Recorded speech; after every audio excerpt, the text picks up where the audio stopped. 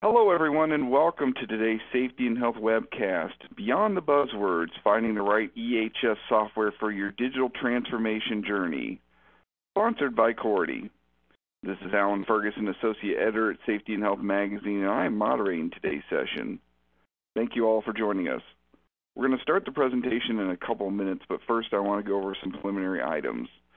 The views of today's speaker and organization are their own and do not necessarily reflect those of the National Safety Council or Safety and Health Magazine. Any mention of a commercial enterprise, product, or publication does not mean the Council or magazine endorses those items. At the end of today's webcast, we will conduct a question and answer session. To ask a question, simply type it in the text box on the lower side of your screen, the left side of your screen, and click the button for Submit Question. Feel free to ask your question any time during the presentation. You don't have to wait for the Q&A to begin. Now, we'll try to answer as many questions as possible, but we might not get to every question. Any unanswered questions will be forwarded to today's speakers. At the end of the webcast, you'll be asked to complete a brief evaluation survey, and I will let you know more about that after the presentation. This webcast is archived, so you can access it after today's live event. To view this webcast and all of our past webcasts, go to safetyandhealthmagazine.com/events. The presentation also features a resource list of helpful information below the Q&A box. And finally, if you need basic troubleshooting information, click the Help button located on your screen. With that, let's go ahead and get started. Our speakers today are Pam Bobbitt and Will Reed from Cordy. Pam Bobbitt has worked with prominent environmental, health, and safety software vendors for more than a decade. She was previously an EHS professional for more than 15 years in the pharmaceutical, chemical, and automotive industries, and began her career as a field chemist specializing in hazardous waste management. Will Reed has provided advisory services, environmental health, safety, and quality information management for more than 22 years with some of the leading software providers around the world. In his current role, he assists with corporate sustainability initiatives and EHSQ data management, along with designing solutions that incorporate evergreen regulatory content and audit processes. Pam and Will, whenever you're ready, go ahead and take it away. Thank you, Alan. All right, and thanks everyone for joining us today. We're going to take you through a little bit of a journey. We're going to talk about digital transformation first. What is it? We hear it, I don't know about you, but see it about 5 times a day, whether it's, looking at articles or through emails, hearing it on the news. We're going to talk about what it is. We're going to play a little buzzword bingo, kind of helping you define and understand not only what these buzzwords are, but how they affect you and what you should know about those buzzwords. Then we're going to talk about requirements. Like as you're doing a digital transformation journey, to really understanding what it is that you want to accomplish with your technology.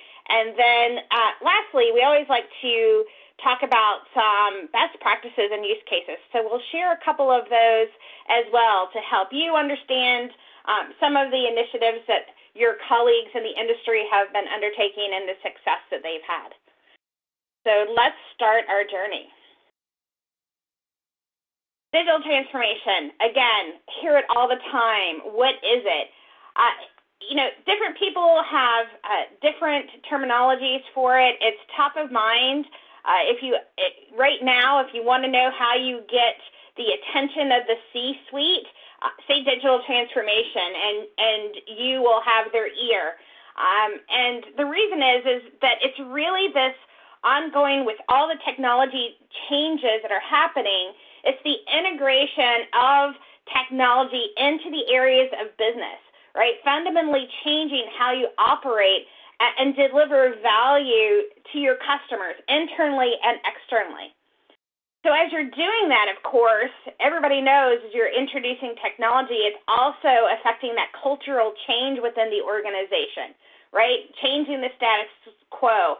And you really need to be able, with technology today, experiment, try things out and not be afraid to fail. Understanding, what type of technology to bring into your organizations to drive that value. Why is it on top of the CIO's mind and the C-suite's mind? they're investing in this, again, to perform better and to make the demands of their stakeholders. It's projected in 2022 that companies are going to spend nearly $2 trillion on this digital transformation journey, investing in technology to support their operations and improve their operations. So it's really a great time for EHS, who's always been a little bit lagging in adopting technology into their programs for one reason or the other, mainly sometimes because it's always been harder for us to get that budget, but it's time for us to take advantage of this and jump on that digital transformation bandwagon with the buzzword.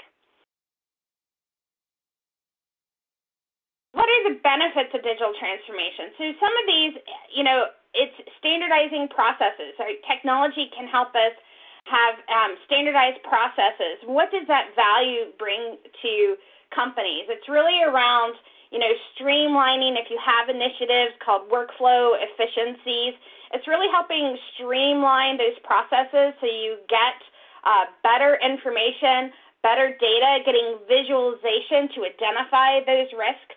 Right? Easier reporting. How many times, have you manipulated those wonderful spreadsheets and had, the corrupted Excel going on and trying to correlate that data and all of that administrative hassle that you have to go through to collect all of the different pieces from different systems and bringing that together. And, of course, that's going to help you communicate more effectively within your different departments and break down those silos. I know Will has been working on this for a couple of years and seen a lot. So, Will, why don't you kind of tell a couple of stories around these benefits of digital transformation? Absolutely, Pam. Thanks so much. In my most recent,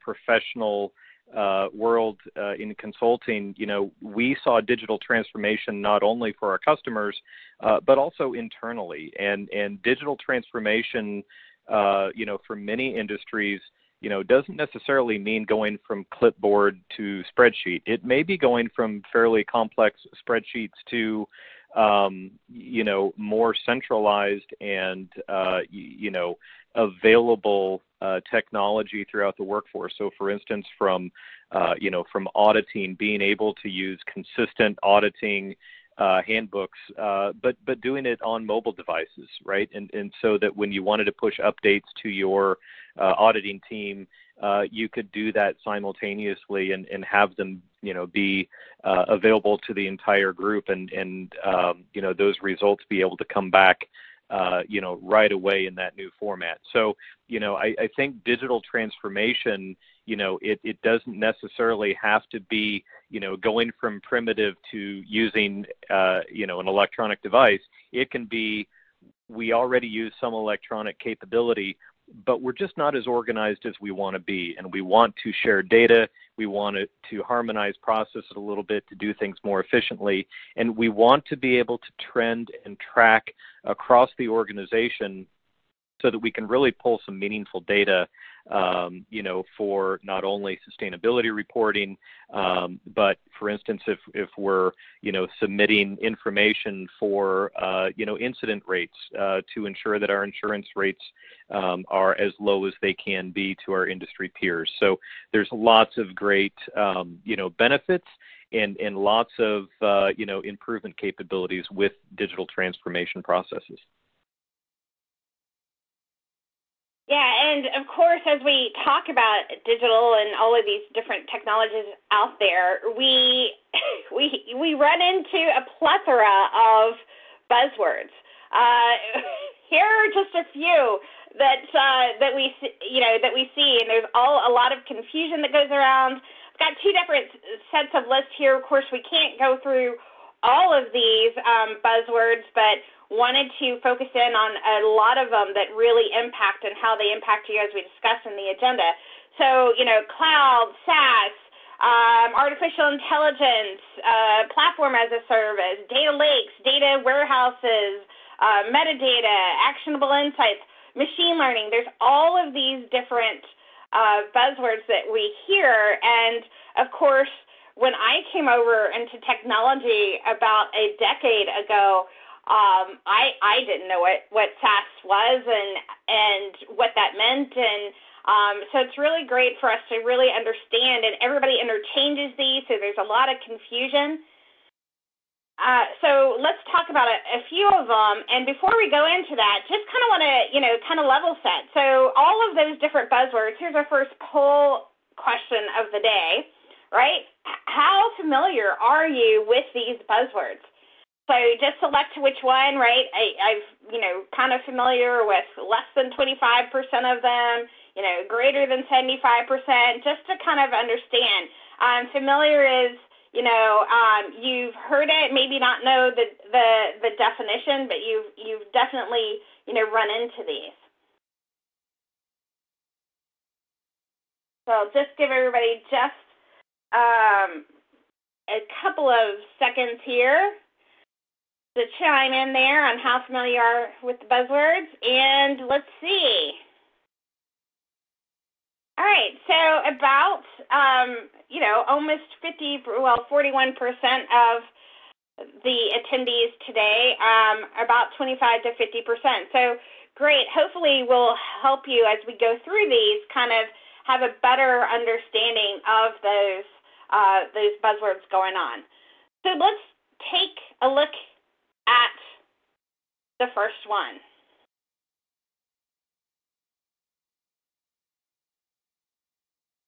All right, SaaS and cloud, right?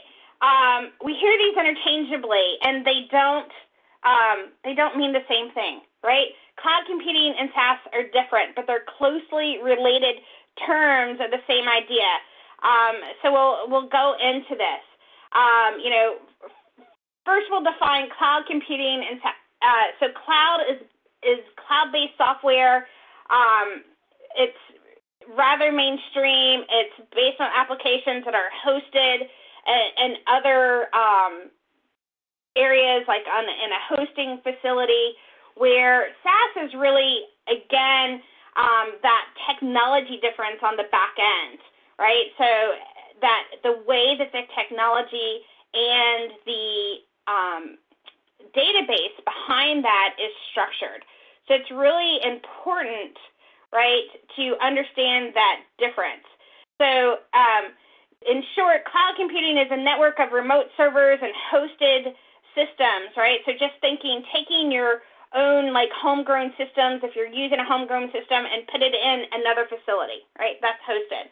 But on a SaaS service, and I know we'll come in and bring a little bit more to this, but the SaaS services, from the technology behind it, right, you have a structure in that database that allows you to update information, capture information in such a way that you aren't making any disruptions to the database.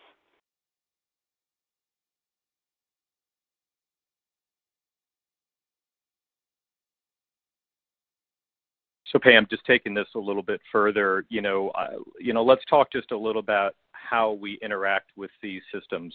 So, for most of the users of EHS and quality systems, it's relatively unknown, and there's really no difference to an end user. Is this a cloud system, or is this a software as a service, or SaaS?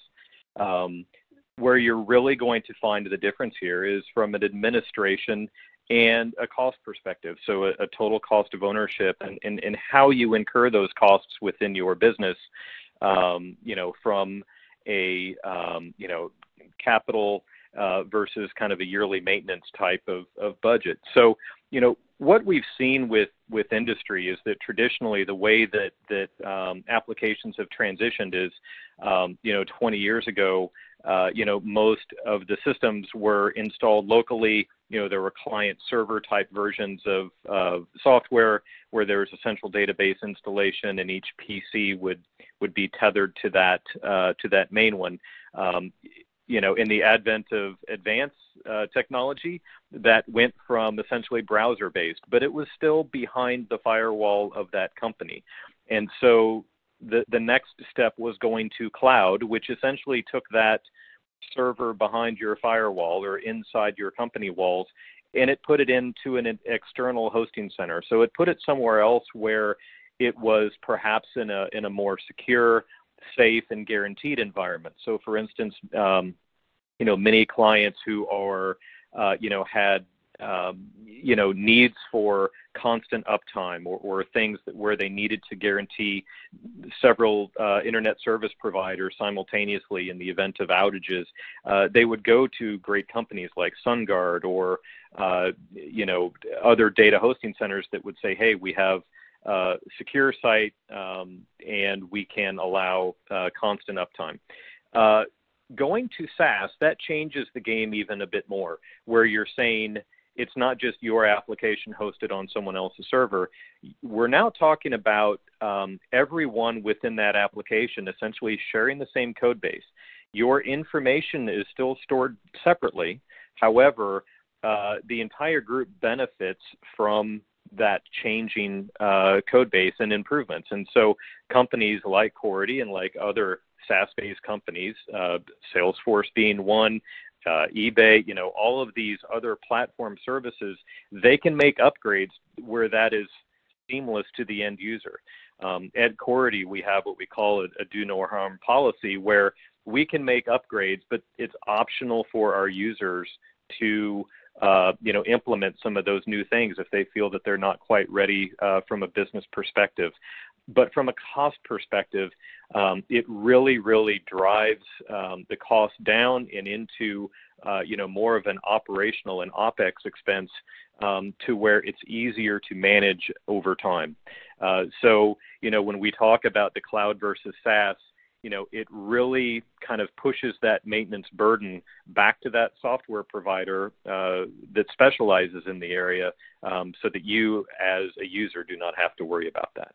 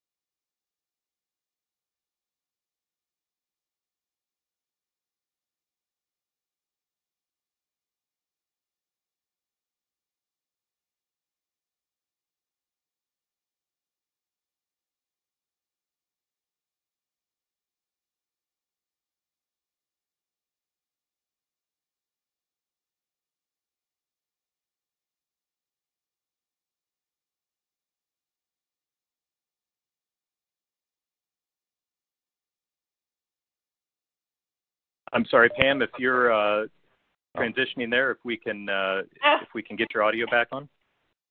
Thank you so much. I am chatting to myself on mute. Sorry about that. So as we transition, we're going to talk about customization and configuration in a little bit, but we're transitioning to now on apps. And those of you like me, I think of as an app as something that is on my mobile device, right? Those favicons, those icons that you see floating around there that are typically on our mobile devices. But really, an app is anything that's just the modern term for a software application. So an app can be something that you are accessing via your laptop. But again, most of them think about that an app as being on that mobile device.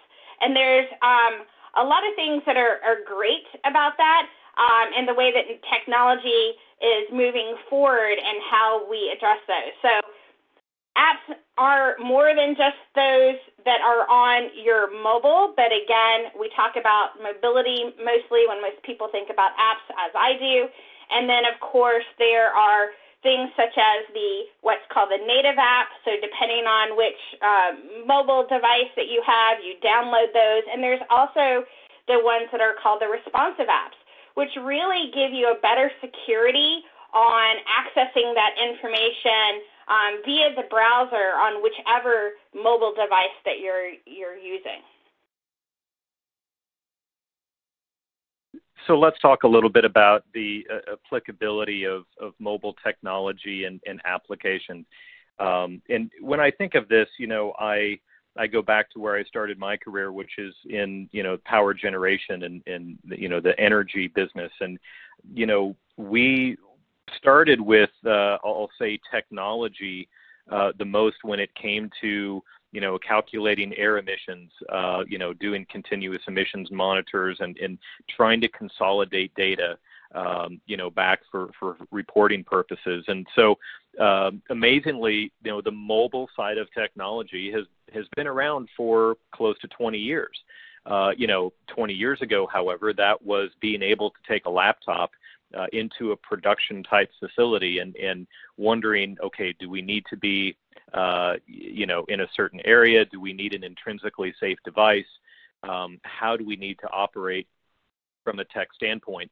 That has now switched significantly with our app world, and in the advent of smartphones has just accelerated that capability immensely. So even though the mobile side of technology has been there and has been available in the EHS and in the quality world, it's been slow to implement. However, in the last 5 years, it's probably been the greatest turning point of the EHS software world, and people want to do as much as possible on mobile devices because they tend to do other things in their lives on mobile devices, and they expect that the EHS world should be able to operate as efficiently and simply as every other app that they can access, from online banking to buying airline tickets to doing whatever you want to do.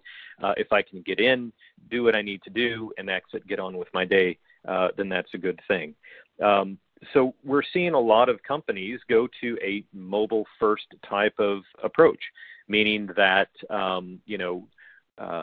Cority, like other companies, is really focusing on where are most of the users going to interface with the data and with the system, and that's through a mobile technology. Doesn't have to be from a phone. It can be from a tablet. It can be from a laptop, or it can be from, even a desktop, but it can have the simplicity of an app when we talk about specializing or tailoring that user experience. So again, the same principles apply to how we want to get to this data. We want it accessible, we want it visible, but we want to still guarantee the quality. So we want to make sure that user experience is simple, yet is complete enough to allow the workers to do what they need to do. Pam? And we're going to get into that importance of data quality, and because that's the beauty of that mobility and the apps, because you are getting it straight from the source. So instead of, entering data on, a spreadsheet out in the field, or capturing notes in a notebook and then having to come back, just thinking of auditors, right? They would make notes and collect information, and then at the end of the day, after exhausted from 8 hours of getting information, you're having to rekey that in to some type of system, and so you're losing maybe some of the thoughts that you're doing. So a lot of things with that mobility and the data quality, which leads us into some of the next buzzwords around data warehouse and data lake. I use this because I think it's really straightforward on explaining the difference, right? So a data warehouse, you've got structured data coming into a system. I'm going to date myself. Back when I started my career, right, the rage was access databases, which were really great and structured for getting information in. Not so great to get information out. But kind of think of that structured input, can be large data volumes, but it's not agile, right? It's fixed, and you're putting information in, and you could get structured like reporting and data out. Now with data lakes, right, you're dumping a lot of information, structured, unstructured, all kinds of information in, and it's a really high agility to configure and reconfigure. So a really great way of making sense of all of this data with those algorithms and data scientists putting together to try to make sense of all this information that you're throwing in. So it doesn't have to go in all the same way like we would. Again, I think, or Excel, spreadsheets. Think about that as kind of a data warehouse. Data is all going in very structured, where a data lake, you're having all of lots of different information coming from different sources, and then using algorithms and have to do data scientists to kind of make sense of all of that information. So let's look at a practical application of data lake versus data warehouse. And I know that if we have some IT folks, joining us today, this is probably a more familiar concept. But, the structure of a data warehouse, again, has been, technology that has existed and probably exists in many of the systems that you use today, meaning that a warehouse has something that you know where to find it. It's cataloged. What row, what column to go get it. And we can have those relationships so that you know where to find things fairly easily, and you know how things interrelate. When we talk about data lakes, we now are getting into an area to say, look, let's mix it all together, and let's take a look perhaps at some relationships that we didn't know exist before. And when we look at the capability of data lake versus data warehouse, is that we can now get into some really interesting concepts around, gaming theory and some of the more what we would consider high tech or more leading edge technology companies have done, which is let's look at how the human interface works with some of the day-to-day. And so we look at, for instance, data lakes around incident rates or incident management, meaning can we put a bunch of things together and look for correlations that we might not have been able to find otherwise. So we can look at some structured data, for instance, of things that we collect from our facility or from the field, but then we can import all kinds of other data from other sources, meteorological data or certain other events that were occurring at the time, and to say, do these types of influences have an effect on our incident rates? Can even be the amount of daylight or sunlight, times of sunrise, sunset, right? Do they have impacts on how light enters our facility and how workers can have either enough light to do work or not have enough light? Or what are some other things on temperature and other sensor data? So we're seeing a lot of applications of data lake to where we need to be able to help make decisions if the data helps us or if it really is kind of inconsequential. So when we look at data lake concepts, it really opens the door to so many possibilities. And again, we come back to data quality of, with that lake process that we can come in and say, what does the data tell us about the results that we're getting? And do we need to change process, or do we need to change how we collect data to get more meaningful insights? Sam? Thanks, Will. And it really leads us right into our next topic on our buzzword terminology around business intelligence and data analytics. A lot of people interchange these terminologies. Right, business intelligence is really kind of the reporting that we've really been doing. And data analytics takes that information you just discussed about all these different elements and looking at how that can impact, right? We hear a lot of things about predictive and prescriptive analytics. And it's really important for people to understand, one, right, to get that information, how it's coming in. And the fact that if you're putting that into that data lake for that data analytics, that true predictive and prescriptive, the importance of the data quality in there. Because, of course, the algorithms, they learn and they get better, but the better your data quality, right, the standard way of putting in information, the completeness of the information is really going to affect that result, right? So taking that from a prediction, a lot of people think about, right, okay, so if I have all this information coming in, say from, equipment data and, my inspection reports that are structured, but I'm getting some more kind of unstructured data from equipment, and I want to analyze what is the prediction of, that piece of equipment shutting down, or, that can affect, an employee, and potentially have an incident around that piece of equipment, the data quality being good from all of those different systems will help increase that prediction.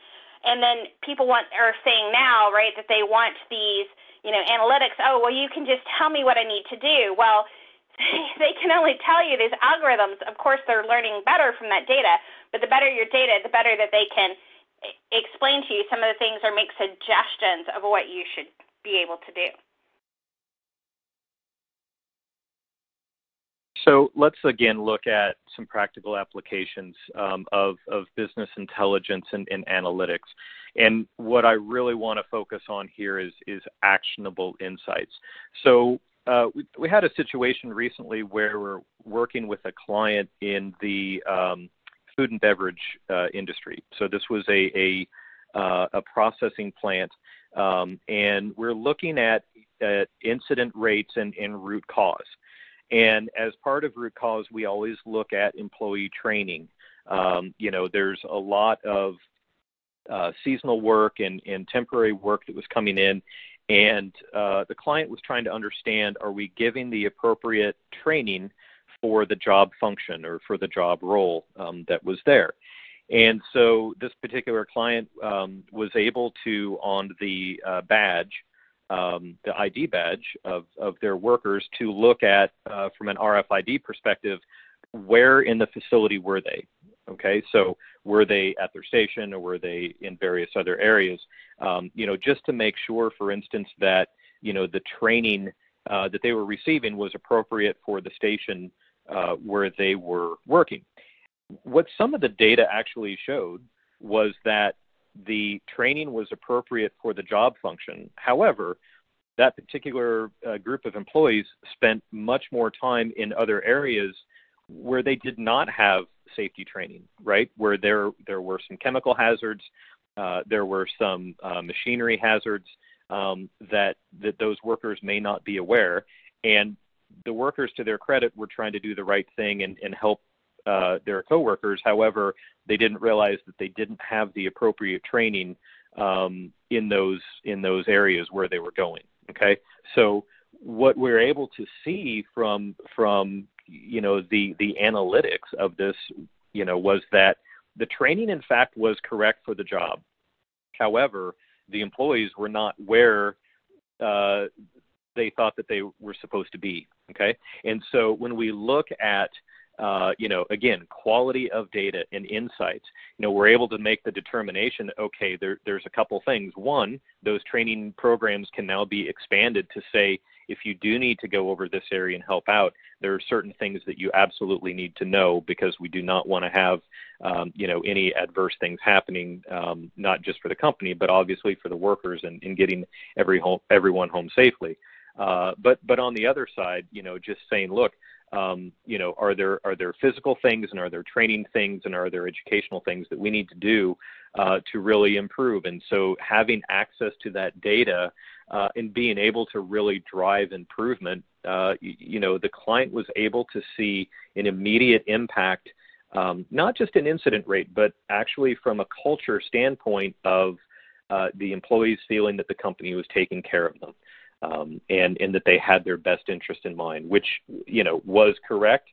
but the data was able to prove that. And so when we look at that intelligence and that analytics, we really want to drive actions that improve for all. Pam? All right, let's go into my favorite that everyone mixes up: customization versus configuration. Again, this is one of my passion projects to help educate everybody. So I have a bicycle jacket, a cycling jacket here, and it's really great because it kind of shows that difference. It's configurable, right? So if you look at that jacket, you can have it both long sleeves. You can put, zip off and have a short sleeve and a long sleeve, and it doesn't matter. Or you can zip off both sleeves and just have it sleeveless depending on the weather as you're cycling. And this is a great example of a configuration. I don't need to be a seamstress to change my jacket. I can simply use the tools. I know how to operate a zipper and zip it up, and I'm good to go. I don't have to send it back to the manufacturer and say, hey, could you make these changes for me? I'm right-handed, and my right arm doesn't get as cool as my left arm just because it's more active when I'm braking or whatever that reason. I don't have to ship it back to the manufacturer for them to do it for me. So think about that and apply that to technology. So technology and configuration, I'm able, as not even a tech professional, an IT, guru, I can make changes myself easily, know how to operate, basic operating systems, so I can easily add to pick list. I know those typical icons where I can do that. I can easily say, oh, you know what, I want to capture some additional comments here, and so I want to add a field. I can do that on my own without changing any structure of the system or, as Will mentioned earlier, doing any harm to any future releases and updates to the system. So think about that instead of customization, which is, remember I talked about having to send it back to the manufacturer to make those changes to my jacket. Well, customization, you would have to only request that from the technology vendor to make those changes on your behalf. That's a customization. It's a change in the code, which makes it difficult, of course, when you're doing releases, that what you do with that custom code, and of course the cost, not only that they will charge you, because I'm sure that if I want to make any adjustments to my jacket, I'm going to get charged for that. So you would get charged for that, plus you have to maintain that customization as you go through any releases, because it is custom code to that system. So I think this is a really great way. Think about it. Anything that you can do, right, on a technology system, that is a configuration. And there's lots of examples out there of what you can do now. And it's not going to change anything versus a customization where you are actually changing code to the system through a specialist, where it's making it difficulties when you're doing those upgrades and releases, right? So think about your phones, right? You have releases all the time, no matter which device that you have, right? The latest release of that operating system is available, right? You can do that update, and it doesn't change any of your icons, the way that you've, put them together or organized them. That is configuration. You've configured your mobile device, and when there's a latest update to that operating system for that device, it doesn't change anything that you've done. It doesn't affect it. It doesn't break it. So let's again look at some examples of why customization or why configuration. Going back again to early years of systems to help manage. Did a lot of work with some specialty chemical companies that had tens of thousands, if not over 100,000 chemicals, right?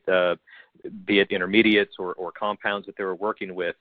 And many of those companies would take off-the-shelf software programs and customize them a bit, because the software then was able to essentially be a repository of their intellectual property. It was able to essentially be the center of their differentiation in the market and really hold the keys to how they were successsul.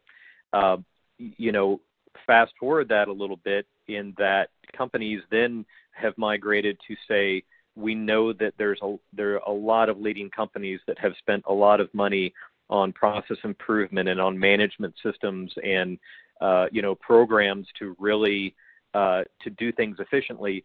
We want to benefit from that, and we want to benefit from the amount that they've put into technology and working with software companies to kind of make that into their core. But we're really not that complicated, and we want to be able to maybe have a bit more simplified version of that to be able to scale to our organization. So, we've done a lot of work to say, the software can be configured, meaning that, we can now, do some things with the software to make them, optional. Fields can be hidden, things can be much less hard-coded as they were many years ago. Technology has driven this immensely, having everything web-based and applying some business rules to things.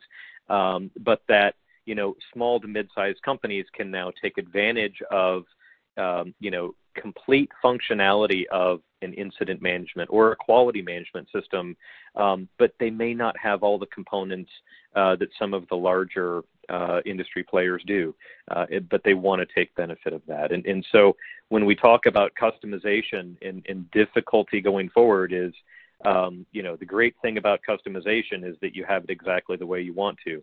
The downside of that, though, is that you have to reapply those customizations every time there is a software release. Software releases used to be 12 to 18 months. So maybe that was a cost that they can incur.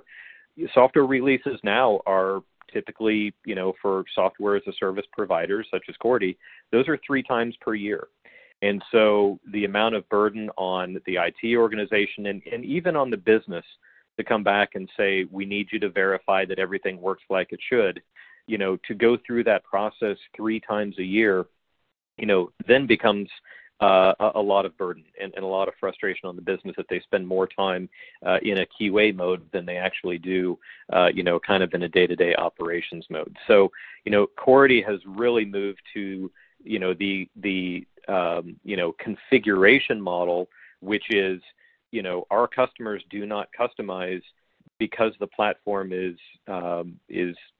changeable. It's flexible enough to allow you to do what you need to do, without having to get into that code base. Now, the important concept to this is we still can allow, and SaaS companies can still allow for integrations with other systems. So if you have an interface that allows, then, for instance, integration with HR or maintenance management or production or other systems that you have, yes, we can absolutely bring that type of data in, but that's not a customization. The systems can communicate and allow to exchange information without having to get to that code base and make fairly complex changes. Pam? All right, we've gone through, and hopefully that's giving you some insights and clarification on terms and kind of that business applicability to those. And now let's kind of get to requirements. If you're Harry Potter fans, hopefully you recognize this as the Room of Requirement. And I thought this was kind of nice because, again, coming off of that, configuration element and technology and all the different choices that are out there and new technology coming up, it's really important for you to understand what actually are your requirements? And we'll go through this. We've got kind of a general list, but some of the things that I think about as we start into this is the fact that I know a lot of people say, well, the system, I must have email notifications, right? I want email notifications anytime this has changed. I want to be alerted, blah, blah, blah. And I'm like, okay, do you really want email notifications? Because, how many emails do you get a day? And, of course, most systems have email notifications. But, do you really want that influx to your already probably busy inbox? And what is really your requirement? It's that alerting. So what are the ways, the most effective way into your business process? Because if you already are getting multiple different emails a day, and then you're going to be have this influx of emails coming in, you're going to get kind of bored of them, and I guarantee you'll put them in and they automatically go into a folder and you won't look at them, which defeats the purpose of what actually probably your requirement was. So, Will, why don't you walk us through a couple of different of those scenarios? Certainly. So, I think that, the requirements of as we work with our consulting partners, and, we have a lot of customers who have a really good idea of the way they want to do things. But when we work with our consulting partner teams who have lived this for many, many years and bring a lot of good industry expertise, we can kind of help sort through some of the, I'll say the difference of the need to have versus want to have, and those types of things. And as we get through requirements, many times, we've worked with our customers to say, hey, we really want to get email notifications that can do this, or we really want to, we want all these folks to be notified. As we actually get through the requirements and then kind of talk through, okay, let's talk about the change to your organization and how, doing something in a system or in a newer system, how that can help you. And what we found is that often the need to have changes a bit, or sometimes goes down to maybe we just don't really need that after all, because we're talking about operating our business in a bit more efficient way. Okay, so what we really want to do with requirements is have an associated value with that. So Cordy in our, for instance, management of change capability, we want to show those who are, approving processes or submitting processes for change can see exactly where that is within the system, but they don't need to be, flooded with emails as to every time that goes through the system, right? So there are dashboards and portals and things that can give a lot more meaningful information around those requirements, and allowing them to make decisions efficiently. Okay, and that's really what we're after here from the requirements, is just to understand what is your business driver, like what are you really trying to accomplish, and let's take a look at how we can do that most efficiently. I think part of the requirements review, and again, our consulting partners really help with this, is, understanding what has gone well and what has not gone well, in implementing these systems before, so that expertise can be shared, and you don't have to repeat mistakes of those that have come before you and decided that, hey, maybe that wasn't the best way to do things. Okay? Yeah, and I think to that last point, one of the things that we see a lot of times as you're doing, this digital transformation journey and using, the newer technology and changing to newer technology, is to not, recreate. That's a bottom line one, not recreating what you currently have, right? And understanding, really, as you mentioned, sort of, I call it the pain that you're trying to solve, and how that technology. So that goes a little bit to your maturity too, in the fact of, yes, it may be a little bit uncomfortable because it's new and it's different and it doesn't look like your old system, but that's not a bad thing. So as we're talking about, all of this technology and we're talking about buzzwords, and we always know that there's obstacles, right, to implementing new technology, whether it's, the change management.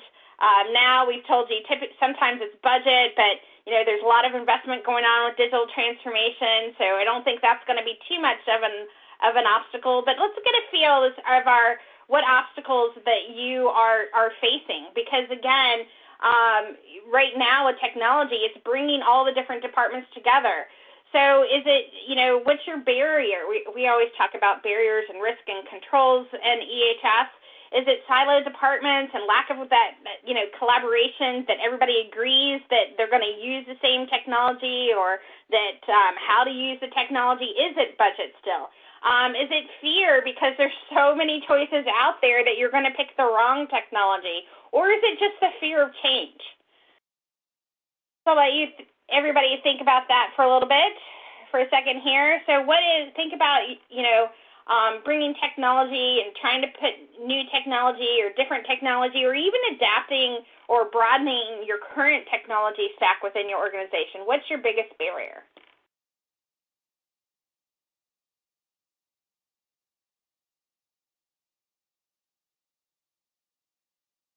All right. We have kind of a race here between budget and fear of using the wrong technology. We actually see this a lot on fear of choosing the wrong technology, because it is a big investment. And of course, we hear all the horror stories of technology and trying to put in programs and they fail. So what we're going to do now, hopefully, which will address a lot of those fears, is we're going to talk about the best practices, so that you don't have to be fearful of choosing the wrong technology and hopefully getting that budget. So again, if you understand those requirements and really working with somebody to say, what is it that we're actually trying to achieve, that can help you pick the right technology partner or partners, depending on the pains that you're having.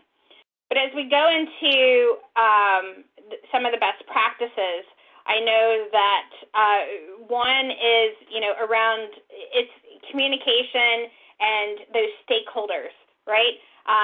Having the right people and representatives in the same room, and kind of having not only a governance, body around this on, what you're going to select, but even with making changes, so that you're not starting out with something great and then everybody starts to put their own flavor to it, and it turns out to be kind of a cobbled mess.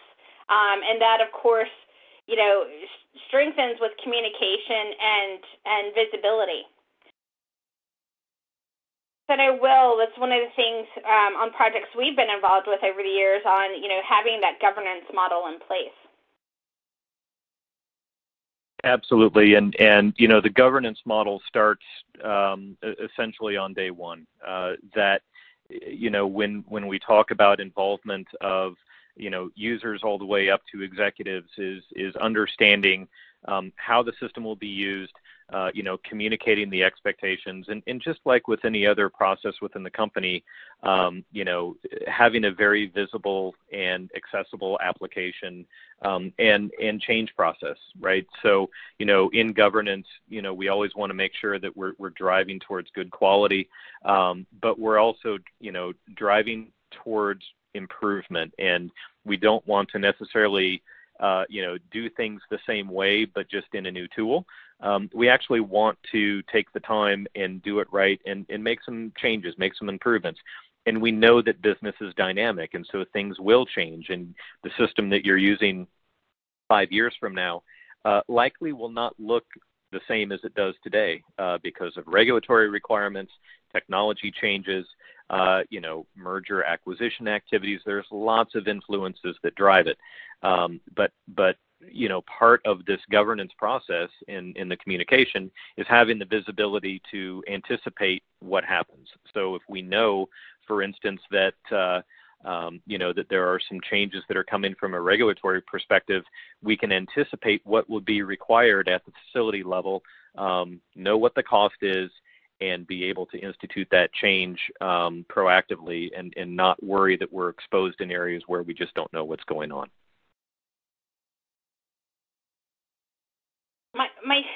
One of my favorites, again, it goes along kind of with that configuration customization. You're not a unicorn, right? We see it all the time. I see it where everybody's like, oh, but we're special. We're unique. We're like, are you? And if you are, why? Right? And so that comes down again to looking at those requirements and why you're so special. What is it that you're really trying to achieve, and having those conversations. And if you really kind of go through it, like, there are a lot of now industry best practices. Why are you so special that it's different than those industry best practices? Or even we see this even between facilities when you're trying to roll out global elements where they're like, oh, no, but we're different. Well, yes, there's a common theme. So let's take incident management. There's a common theme of, structure of reporting incidents. And yes, there are some elements particular to specific countries based off of regulatory information. But if you take out, you really can look at, okay, 85% is standard. And then based off of geographical, differences for reporting and regulatory capabilities, then there's a difference. So don't think of it as it's completely different. You're not a unicorn. Look at that standard that you can bring across. What percentage of it is usually pretty high, and then you can do that configuration to meet those specific requirements based off of regulatory needs.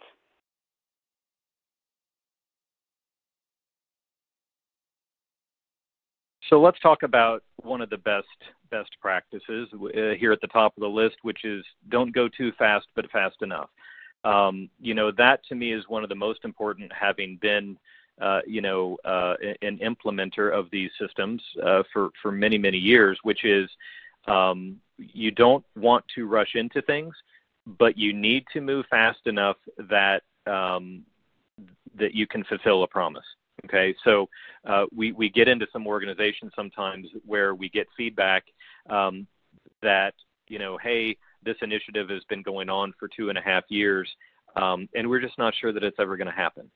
Okay, and there you tend to lose some of the momentum that you had in the buy-in from that user community. And so, going down to that third bullet of invest in change management, your change management and your communication plans for how a system will roll out is absolutely critical. And it will, you kind of have one chance to get it right. And that's not to say that the system can't change over time. It absolutely can, and it should. It should grow as the business grows or as your requirements change. But it is critical to be able to hit a timeline of at least, initial meaningful technology rollout that you have. So that means not necessarily we're going to do it exactly the same way that we've been doing it in a spreadsheet, but we're doing it in a system. No, you can do things a little bit differently or a little bit more efficiently, but make sure that that's something that you can tackle in 3 to 4 months, or maybe 4 to 6 months for a larger organization, or that for a global organization that can maybe at a year you have all your facilities rolled out under, for instance, a safety incident management program where, each geographical area has a bit unique requirements there. So, understanding and that best practice is really, keep that momentum up, keep your promises to your workforce as far as how fast you can go. And many times that does involve the right business partner to get you there. That can be implementation consultants, that can be outside consultants, that can even be your industry colleagues that have been through that before, that can talk you through best practices and lessons learned and things that they've discovered, through, organizations and that network of people that have kind of been there, done that, is incredibly powerful to your success. Pam? So let's talk about success, and I know we're coming up at the top of the hour. Let's get into a couple of those. So it is possible to succeed and to get everything right and to show the value within the organization. When a large government agency did a complete digital transformation of one of their programs, and what they saw was improved engagement with the employees. They had a carbon footprint reduction because they went completely digital. So think about all of the different forms and paperwork and things. They decreased their paper usage in the first 3 months by 60%. That's a huge cost savings to the organization. And they decommissioned 75 different applications and databases, which, of course, helps with the administrative burden, not only within your organization, but also IT as well. So you're making things better for your fellow colleagues. And of course, that improves security. We hear it all the time with technology. People are fearful of, sensitive data being transferred. Well, when you're going to one system instead of 75, among other things, that's going to improve your security.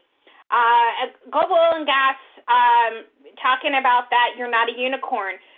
3 different separate divisions globally across, they went to an 80% standard process on waste management, resulting in transport cost reductions because they have visibility so they can optimize transport.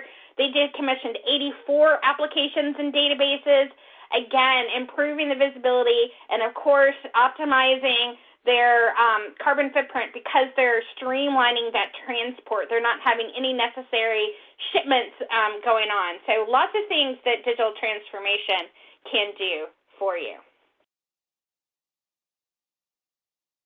And I don't know if we left any time, Alan, for questions here. I think we've run out of time, unfortunately. I just want to say thank you to you both for your excellent insights and expertise, and we want to remind everyone of the evaluation survey we're asking you to complete. The survey should be appearing on your screen now. Your input is important because it'll help us improve our future webcast.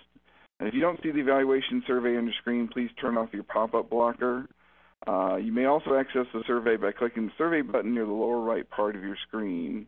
And as I said, unfortunately, we have run out of time, and I'm sorry we didn't get to questions, but feel free to submit your questions because all of today's unanswered questions will be forwarded to our speakers. And once again, we hope you take the time to fill out our evaluation survey to give us your feedback. And that ends today's Safety and Health Magazine webcast. I'd like to thank Pam Bobbitt, Will Reed, and everyone at Cordy, and of course all of our listeners. Have a safe day.